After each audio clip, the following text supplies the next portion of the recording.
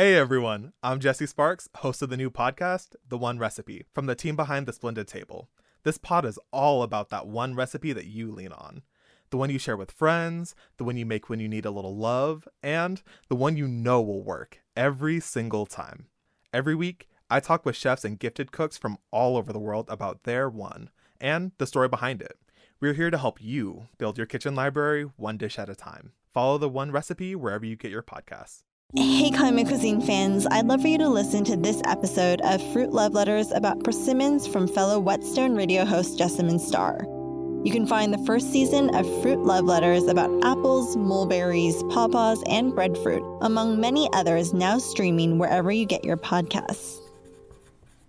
Camus once said, "In the midst of winter, I found there was within me an invincible summer." You, persimmon, are just that. The sweet, warming sunshine reserved for summer, found clinging to the tree after the leaves have fallen. Frost and wind blusters making your sugars double. I'd label you a true optimist, but if that were the case, this attraction wouldn't be so intense.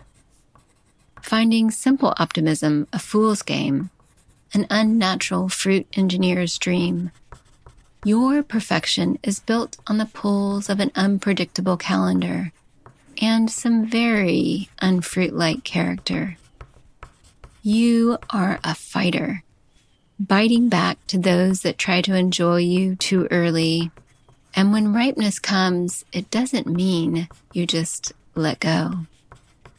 I once fashioned a long stick with a vine loop wrapped around the end to pluck you from your branches, trying to charm you with my homemade ingenuity, and you still mightily resisted. Finally letting go after many attempts, a 10-foot fall garnished not a single blemish. A seasoned lover with no time for prepubescent tromps, no virgin lure, you patiently wait through courtesan grumbles about frigid nights and fits over playing hard to get. You know this fierceness in a mate equals concentrated salinity, preferably aged as well. Just what your ambrosial sweetness needs. And so, here we are, wrapped in blankets. I'm barely dipping you in soy sauce, drinking hot tea, and you taste like a humid August night on my tongue.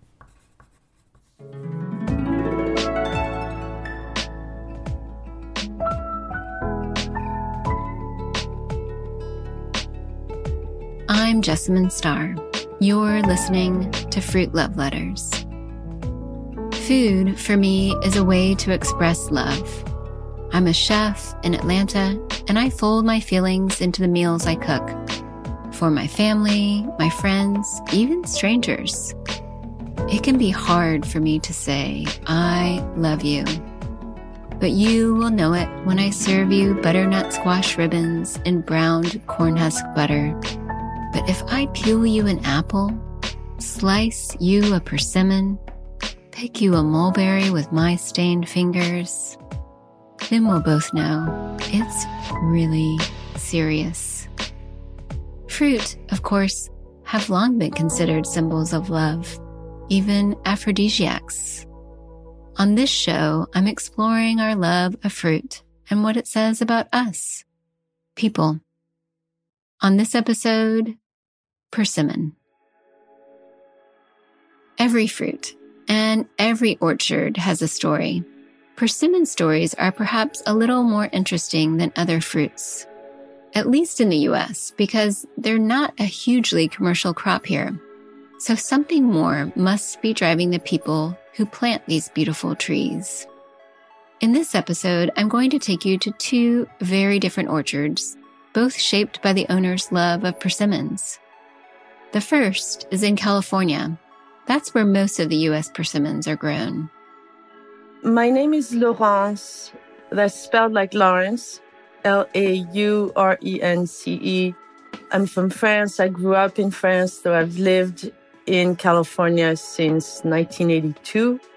Last name is Hoban. Laurence's partner's name is Jeff Rieger. And it's his orchard that I guess, help him with. Sometimes I wonder whether he would still be farming if I wasn't really encouraging him to, because it's so hard. It's really hard work. Physically, it's hard. And financially, it's definitely not a great reward. But you kind of fall in love with the trees. And that's what happens. You just fall in love with them and you can't leave. Tell us a little bit about your farm. How did it start? How long has it been? It's a very unlikely commercial orchard because most commercial orchards, certainly in California, are large estates planted with hundreds of acres of the same variety of fruit. This total property is 4.5 acres. That includes a house and some ornamentals and the hedges, and then maybe 2.5 acres, maybe 3 acres of actually producing fruit trees. And we have, if I'm counting this right, about 69 different varieties of fruit on that little property. So you would never find that in mainstream agriculture. It just makes no sense. But the orchard is located in a little town called Persimmon, Penryn, in the foothills of the California Sierras. And it was gold country in the 19th century. That's where the gold rush happened. And in terms of soil, granite is the bedrock. And it's decomposed granite plus loam. That means the soil is light and fluffy and a bit acidic, which the trees love. It's also a part of California that has these old irrigation canals that are pure snowmelt from the Sierras. So the orchard is irrigated not with treated water, but with pure snowmelt. And it's all gravity fed. It's really old-fashioned system. And then the tradition in that part of California really goes back again to the 19th century and to Japanese immigrants to the area. There's a large Japanese community in Placer County. And when people came, and as an immigrant myself, you miss your homeland and you miss the things you grew up with. And what Japanese people missed were fruits like persimmons and Asian pears and the Satsuma mandarins that are famous in Japan. Jeff hadn't intended to farm the property when he bought it. Jeff did not at all have a farming background when he bought the orchard. He was a successful builder. He and the woman he was with at the time bought this property. She found it and she thought this would be a great place to develop, build a fancy home on there, build a McMansion, sell it, and make, $500,000 really quick. And so they bought it together, and Jeff walked in and he met the people who were selling it were this old Japanese-American couple. I don't know about the wife, but the man had been interned during World War II. And so he was not really too keen on speaking to white people, understandably. But he handed Jeff a map of the orchard, and he had hand-drawn every tree with the abbreviation for what kind of fruit it was to scale. And he left Jeff the farm equipment as part of the purchase, and he walked him around. And he handed him this map and he said, good luck. And then he left. And Jeff he's someone of the highest integrity. And he just went, you know what? There's no way I'm going to destroy 40 years of somebody's work and of their life. And these trees, he fell in love with the trees and pretty much overnight went from being this builder with a very comfortable 6-figure income to making no money as a farmer. His girlfriend left him. He bought her out of her share of the orchard and set about to learn how to farm. He's a very hardworking guy and a good student and very methodical. And he does have a degree in biology and planning. At the time, Laurence was the executive director of the Santa Barbara Farmers Market Association. She and Jeff met at a farm conference. And kind of hit it off. And he said, you've got to come see. I've got this beautiful little orchard. I said, well, you should plant some European pears. And how about planting some European seeded table grapes, things that I missed from my home. I love gardening. I love tending trees. And so we kind of stumbled into this together. Of the 69 fruit varieties in the little orchard, 9 are different kinds of persimmons. And that's, again, very unusual. All our persimmons have seeds. Sometimes when you buy persimmons in the supermarket, typically they will not have seeds. So it's an unusual thing about persimmons is that the flower will turn into a fruit, whether it was pollinated or not. So if you take an apple blossom and it does not get pollinated, you will not get an apple. Think about it. All apples have seeds. All peaches have pits. Persimmons will just make a fruit even if the flower was not pollinated. And so most commercial orchards try to keep their persimmon trees from being pollinated.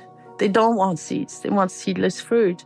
But because we have 9 different kinds of persimmons and we welcome the pollination, we want the pollination, we want the seeds, because we find that the fruit tastes a lot sweeter and has a different layer of complexity and flavor when it has been pollinated.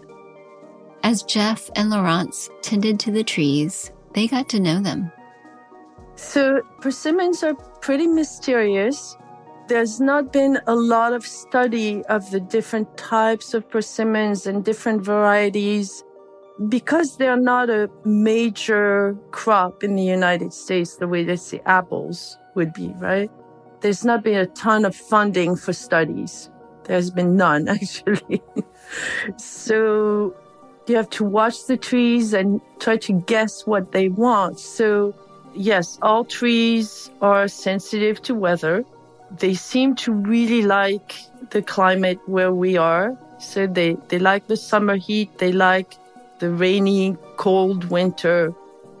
They don't like a lot of severe pruning. You have to be very selective in how and when you prune them. You also have to thin the fruit in the spring. In the summer, the fruit can get sunburned. So if they're on the top of the tree and the sun is hitting them directly, they'll get burned just like you and me. They want to be watered deeply, but not too often. The persimmons sometimes surprise Laurence. All of a sudden, you have a tree that was all one kind of fruit, and then one year you see a branch show up and has a slightly different looking kind of fruit on it, and you go, what happened there? Everybody's having sex in the orchard. It's just the way it goes. You can't control it, and we don't want to control it. We actually think that the fact that we have all these different types of persimmons within close proximity to each other is why the persimmons from this orchard taste different from the fruit you can get in your average store. There's just, I don't know how to describe it, but it's like brown sugar to white sugar, right? There's a complexity because you have the molasses and the micronutrients that are left in that have been removed in white sugar. The flavor of their fruit is so special that Laurence and Jeff have tried to maintain the orchard's inexplicable balance, lest they mess up some fine detail that makes it all tick. There's one variety of persimmon that's on the orchard called a Tananashi that nobody wants to eat, but we don't want to take it out because who knows, maybe it's the magic ingredient that makes all the other persimmons taste so good, Even the birds don't want to eat that fruit until there's nothing left. Nothing else left hanging on the trees. It'll be late January and everything else is gone and the Tananashi is still on the trees. The birds are on there and they're talking to each other going, this fruit really sucks, but that's all there is, so we'll eat it. It's so bitter. Even when it's dead soft, it never tastes good. But there must be a reason why George planted it. And he planted several of them. And we're not going to chance it and take them out because there's a mystery to it. Jeff and Laurence discovered another surprise about the orchard. It was planted with these very specific persimmons called Haichia persimmons that are used to make hoshigaki. And that's the Japanese hand-massaged Haichia persimmons. And that was something I had never heard of, that Jeff discovered through Oto Orchard, a property in the area that is still in the Japanese-American family that has been farming it for generations. The Haichia is about the size of a large apple, kind of heart-shaped, with a pointy bottom. So you start out with a fruit that weighs close to a pound, and you peel it, and then you hang it by its little stem, okay?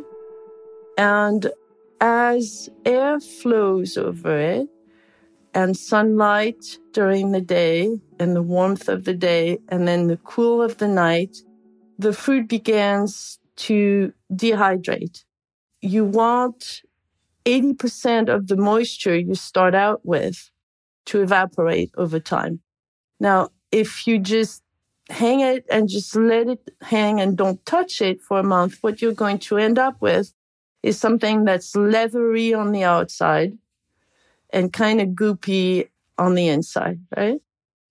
Instead, you want something that's evenly tender and moist. With this concentrated persimmon flavor that is really hard to describe. It's a little bit like gingerbread kind of flavor. And what happens is the sugar that is present in the fruit, so the fructose, comes to the surface over time and it blooms and creates this kind of dusting, almost looks like powdered sugar, but it's entirely the natural sugars of the fruit that come to the surface. Once the fruit has come to the point where you're happy with the drying level, then you package them and you keep them from dehydrating further. That fructose layer will keep thickening over time. So it's almost like aging a wine. In order to achieve that tender, even texture, you have to massage the fruit. So as they're hanging, you take both your hands and you kind of give it a gentle massage. It's a very sensual process. They kind of look like these big, beautiful boobs, right? And then over time, they wrinkle and they turn dark, and then you're massaging them, and then they look like kind of something else altogether. We try to do it daily, and it doesn't take a lot of time per fruit, just a few seconds per fruit. But if you've got 3,000 pieces of fruit hanging, multiplied by 10 seconds, it takes hours, right? It takes weeks. You have to have patience. So if you've never made hoshigaki and you want to try it at home, it's best to try it with fruit that are not too large, because the larger the fruit, the more challenging it's going to be, the longer it's going to take. It's the opposite of an industrial process, where if you're doing something on an industrial scale, the more you're making, the easier it gets and the cheaper per piece it becomes. With the true artisanal process, there's no shortcut. There's no way to make it easier. The more you scale it up, the harder it becomes. So that's hoshigaki. It just sounds like something that requires so much patience and love. So it's offered traditionally at the New Year, at the holidays, in Japanese families as a gift, meaning long life and good fortune and all things sweet. You know, it's a very symbolic gift. David Karp, he's a really interesting guy. He is a pomologist and fruit expert, total fruit nerd. He told us that the fructose on the surface of the hoshigaki would be saved in little boxes and given to newlyweds on their wedding day as an aphrodisiac. Oh my goodness. That is wonderful.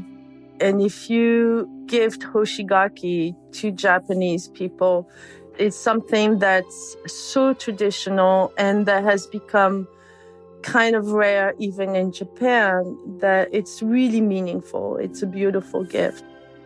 There are very few sources for real hoshigaki in the United States. I think Oto Orchards is one. That's Tosh who initially showed Jeff the steps to make it. And there's Jeff and myself who are carrying on the tradition. Maybe a few others, but very few. I can't stop thinking about this fruit that is so loved and massaged and taken care of. And then you can eat it years later and still... Yes, and I love it at breakfast with a latte. So it's not used as an ingredient in other foods. Sometimes people say, well, what do you put it in? No. You would serve it by itself, and you can share it with family or friends, people you love, or just sometimes I'll take one on a hike as a fabulous treat. It's got this incredible tender sweetness and this very, it's subtle but complex. It's an experience. People try all kinds of shortcuts. You can't blame them because once you've done it the old-fashioned way with the daily massage, you go, am I crazy to be doing this? It's really a labor of love. Did George Oakey, who planted this orchard, did he ever come back and see what you and Jeff did with it? George passed away. George never came back, but Mickey, his wife, did. And she came and she approved. She said it looked good. And George Oakey's map? George's map got framed and hung in the kitchen. And then as we planted new trees, Jeff has made his own map. So starting with George's map and adding the trees and the other things we planted. One of the things that Jeff was able to accomplish is he got the irrigation system to work. George was never able to get that irrigation system to work. And so he was dragging hoses all over the orchard all the time. And the trees were actually not as big and healthy as they are now. The ground looked a lot drier than it is now. So they're looking good. I ordered a box of persimmons from this orchard, which is called Persimmon Orchard Specialties. And they were like no other persimmon I'd eaten. When split open, they had seeds, just like native persimmons. But the fruit was much larger and still delicious to eat firm. The taste was sweet, yes, but the sweetness of campfire molasses with a hint of tart raspberry, complex and delicious. I was so sad about not being able to actually visit Jeff and Laurence's little orchard that I decided to see if there was a closer persimmon farm to where I live in Atlanta. And even though most persimmons come from California, I found one. It's owned by Tom Wirt and Laura Potts-Wirt. Hello, my name is Laura Potts-Wirt, and I love persimmons, and we're sitting here at our farm in Glenville, Georgia. Right now, we're at the height of our season. It's November when I visit. Days are cooling, and certainly the heat I associate with other fruit harvests is gone.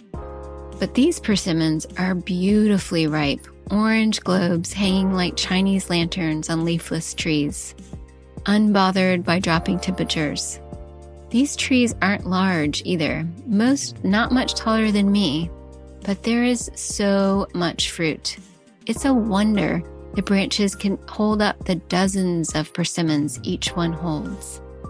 This is really probably one of the busiest times, so it's exciting to have you out here because the fruit is still on the trees, and it's just this energy of picking, packing, hauling persimmons. This is a relatively new persimmon operation. Tom and Laura started it in 2015, though they had had some previous experience with persimmons out west. We planted 6 acres of persimmons out in California. In 2009, 2010, we have friends out there who grow persimmons. We know a guy who has a persimmon packing house in California. 90% of the persimmons grown in this country are grown in California. They grow beautifully in zones 7 through 11, which is basically the South, right? But 90% are grown in California, but they grow beautifully in the South. So Tom and Laura decided to try it. They were living in Savannah when they started looking for a farm to buy.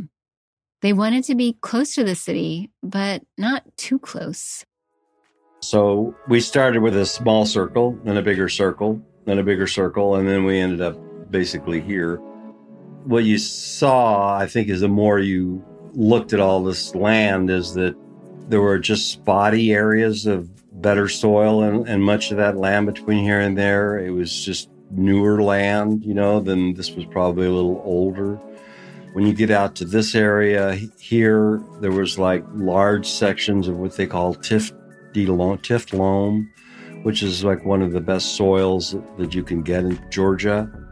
And a lot of onions, the Vidalia onions and stuff are growing here. So that's how we ended up here. And the other reason that's turned out to be nice is that although we were trying to stay close to Savannah, when you get out this far, at least you're far enough away that you're not in Savannah. This is not a bedroom community for Savannah. It's its own community. So they have their own organizations, their own groups, they have their own stores.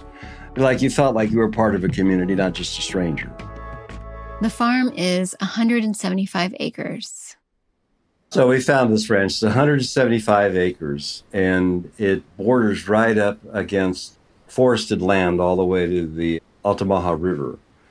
So there's a whole natural element to this, too, because there are lots of deer and hogs and raccoons and all sorts of stuff. Things that long since left California, because of the development and stuff like that. So there's a natural quality about all this. There's about 90 acres here that's plantable, and there's ample amount of water available. It's good soil. We're planting a little at a time and growing fruit. We thought, what if this really did work? What would we do? Or maybe we do this and we do something else. So that's kind of what this is. We're kind of growing into it every year, a little bit. So far, they've planted about 25 acres of persimmons. There's actually a native persimmon, the American persimmon, that grows in this region. Its fruit are just over an inch in diameter and sticky sweet. But that's not what they're growing. They chose some more familiar Asian varieties for their orchard. There's more humidity in Georgia than California, but Tom says so far the trees are thriving. Well, they don't grow as big here. The trees don't grow as large and they don't grow as fast here. But they set a really good crop, and I think they have better flavor here in this kind of soil. Because it's really sandy. There's quite a bit of sand in this soil, and persimmons like that. They like the sand, so they establish very well here. You just watch the crop. We don't spray them with pesticides. We haven't had to do any of that with them. So, it's a natural product too. I don't think of persimmons as a southern fruit. I've met plenty of people that have grown up in Georgia that have never had a persimmon or know what to do with it. How do you deal with that at market? How do you present and sell your persimmons? So I've sold at the markets for 7 years now. And one of the reasons we're there is to educate people about the fruit, let them ask questions, let them try it. And I hear that often at the market. People don't know the fruit. They'll say, we see it in the grocery store and we don't know what it is and we don't know what to do with it, so we're not going to buy it. But Laura walks people through how to eat it and use it and lets people try the fruit. Whenever we have people taste test the fruit at the farmer's market, everyone tries to describe the taste. Some of the best descriptions people have come up with are, it's a cross between a cantaloupe and a mango. Another nice description I've heard about it is that it has a honey sweetness. They don't have a strong flavor like a strawberry. It's kind of a mild flavor that goes really well with a lot of different spices or foods. And then the third description I've heard that I think is pretty good is as it gets riper and softer, it's more like a peach. So those are some descriptions I've heard time and again from people as they've tasted the fruit for the first time. Persimmons are so nice too because it's a late season fruit. It's kind of the fruit that comes at the end when all the other fruits are done. Are you guys on that same season schedule here? Yeah, we think that's such a wonderful thing about it is that it comes just at the right time when the stores really need something in that produce section because there really isn't very much. You know, you're coming on Thanksgiving and Christmas, and of course you can make cakes and pies with it, all that stuff. And you can put it on your counter. It looks good as fall colors. We think that the potential for it is really very broad. Laura says for her, growing persimmons is coming full circle in a way. So it's interesting because whenever I was growing up, we would go on these family fishing trips every fall. I'm originally from Missouri, and my mom has always been a big canner and would always be baking things or cooking things. And so she knew where this persimmon tree was, a wild persimmon tree, was near where we camped for our fishing trip. And so every fall, she'd troop us all out to this field. I have 2 sisters, 3 girls in our family. She'd troop us all out to this wild persimmon tree and this cow field and to see if the persimmons, the wild persimmons, were ripe and ready to eat. So if they were, then we'd climb up in the trees. We were all tree climbers. We'd climb up in the trees and help my mom pick those wild persimmons. And then she would either make jams or persimmon bread or cookies with them. And so now fast forward, she has actually gone to the farmers markets with me to help me sell the persimmons here in Savannah, a different kind of persimmon, but nevertheless. We load up in the golf cart and drive out to the persimmon orchard. Again, the amount of fruit these little trees hold onto is astounding. I cannot wait to bite into one. Every single persimmon looks perfect. All right. More clipping. Laura and Tom let me go to town picking fruit. I clip and collect fruit in a bucket. When I get home, I'm going to eat these persimmons with my morning yogurt and on salads and maybe make some sesame persimmon jam if any are left. But really, the best way to eat fruit is right off the tree. So I pluck a persimmon. Okay, I'm going to try this very soft, ripe, extremely ripe. One that wouldn't make it to the store. Definitely, it would turn into mush before it got there.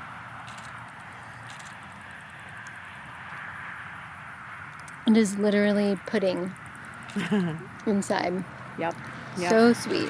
Some people will let them get very soft and ripe like that, then they'll cut off the top and eat it with a spoon. Yeah, you absolutely could. I could see putting it in the fridge, it being nice and cold, and eating it with a spoon. It really is pudding.